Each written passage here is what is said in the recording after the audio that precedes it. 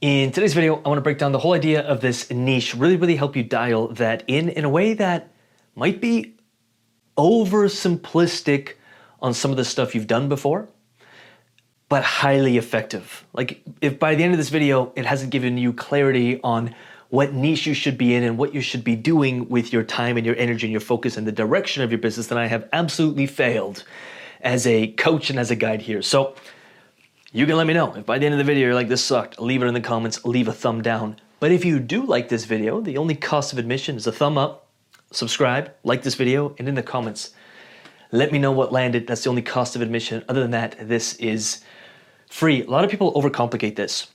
Now, I'm not talking about your client avatar.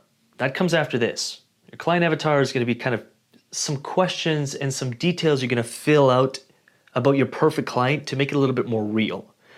That's not what we're talking about. If you do want to talk about that, let me know in the comments and I'll film a video for you breaking that down. Most people have done the avatar, but they're not entirely certain or clear on their niche. We've worked with over 1,000 clients, and I know this is a big problem because they get hung up on their niche and they keep changing it every 3 months because they're working externally first, not internally first. And this will all make sense in a second here. Now, I also want to say a quick warning here is I deal with the niche a little bit differently. I really believe that you are your brand. No one can steal that. And so if you want to remain a little bit more generic or general on what it is you do, that's fine if you're willing to personally brand down and really get niche in the way that you brand yourself. Like really get specific. Some people, they're like, I want it to be less personality or less brand driven. So I'm gonna razor niche down on the person and the problem I solve and get so specific that there's just a really small audience for it. And I'm gonna capture a large market share of that. I'm gonna really enter that and just, take it over. That's fine, but I find most people, that feels very limiting to them. And I don't wanna fight against that feeling. A lot of people do that. They're like, well, it didn't feel right, but I did it anyway. And then they're like, they hate their business because they don't like the niche they're in, but they just did it because somebody told them to. That's not the direction we're going. This is gonna be really simple, by the way. So first thing we're gonna put here is, I'm gonna go passion / love. That's what I always start with. If you're good at something, which you are at something, we're all horrible at things. You should see me cook, but I'm really good at a few things. If it comes to like marketing or sales, designing a business, creating an offer stack, anything in this world, creating financial structure and like really understanding how the money flows through your business, this is my jam. I'm gonna do this 12 hours a day. You ask me to like cook an egg and I'll get a failing grade on that. I don't even know how to turn the oven on half the time, like the stove. Like I'm literally incapable of doing that. I'm good at a couple little things. I'm excellent. I'm actually in my zone of genius on what we're talking about here, and I'm average, if not bad, at most things. You're great at something. Now, here's the funny thing. My first client for business, I was running a business at the time. They worked with me for maybe like 6 months. I think I was charging like $250 a month. This is like 7 years ago. Someone asked me, hey, your marketing, like you're really killing it. Would you be willing to teach me? And I was like, yeah, okay, $250 a month. I so undervalued what I was doing because I didn't think I was that great at this because it just came naturally to me. I'll walk into a restaurant, I'm instantly calculating this, how many people, what are the meals, how many reservations, what's each meal cost, how could they upserve, how are the waiters, how are the servers doing? Like I'm always thinking, how could they market this thing better? What are the numbers running through this place? What do I think their margins are? What do I think their profits? I can't help it. That's how my brain works. And so I massively devalued what I was doing. At the time I was in fitness and I was good at fitness, but it wasn't like excellent. When I was excellent at this and I didn't see it until someone else pointed it out, said, you're really good at that. You could probably build something around it. And then we did, and we built a ridiculous business, 100K months, all of that in the marketing world because that was my zone of genius. I just didn't see it. And most people will combat this for the rest of their life because it just comes natural to them. And what I found was when something was easy for me, because I was trained in the work hard mentality, if it's not hard work, you're stealing. I just felt guilty. There's like a lot of songs that have that lyric of like, if you want to make honest money, you get your hands dirty. very blue collar mentality. That's the world I come from. I worked on the oil fields for 6 years, like hard work in freezing temperature or boiling temperatures. And so when I got into business, it's like when I was hiring people and I was working less and making more, there was this guilt. But if something comes naturally to you and you're really great at it and it doesn't feel like work and you're just flowing and it feels enjoyable, you should get paid a lot for it because you're probably very effective at helping people with it. That is your zone of genius. I don't know much about sports, but Michael Jordan, like he got paid a lot for basketball. Same human being, if he was building homes, he may not have been paid as much because it wasn't his zone of genius. It wasn't his it's not what he was built for. And so I really want you to spend a lot of time on this because a lot of people are off a few degrees or a lot of degrees on this. They're doing something that they're just good at, and they're doing it because of these two other factors, which we'll cover in a moment. Let me know in the comments if that rings true, and if you're going to switch something, what could you be the world's best at because you love it so much you're willing to put the time in? Let me know in the comments. We're going to move in from this one. Next, here we'll put skills. We could put experience. We could put, what are you good at? What are you great at? I'll just put, what are you good at? Now, here's what I want to be really, really careful. What is your skill set? What's your experience? And what are you good at? These things will dictate how much you can charge off the bat. I never want to be the guy that says, if you're not that great at it, but you love it, just charge a premium for it. You may have to start doing some grunt work to go from good to amazing, to go from little experience to a lot of experience, to go from few skills to many skills. I just want to be real with that.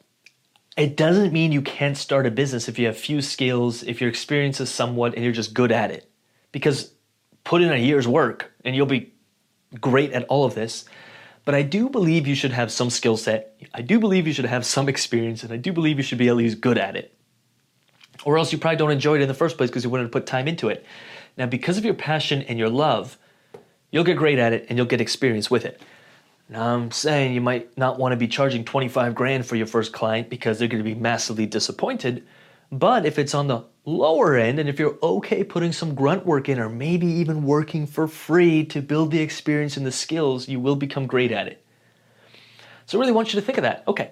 And these two, I find, we've worked with over 1,000 clients, so I see this all the time, is their passion, their love, is typically, they're good at it because they're naturally great at it, and they have experience in it because they would do it whether they're getting paid for it or not. So they're building experience and they have skill set in it. This is where a lot of people go wrong as well. Where's the money?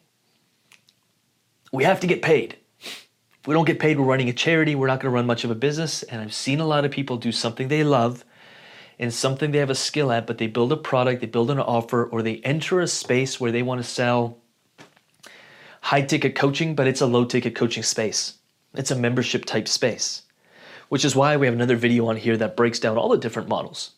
You don't have to be married to one. We run memberships, we run low-ticket, mid-ticket, high-ticket offers, we run courses, we have everything because we want to be able to enter something and whatever the market wants at that given time, and it does actually fluctuate.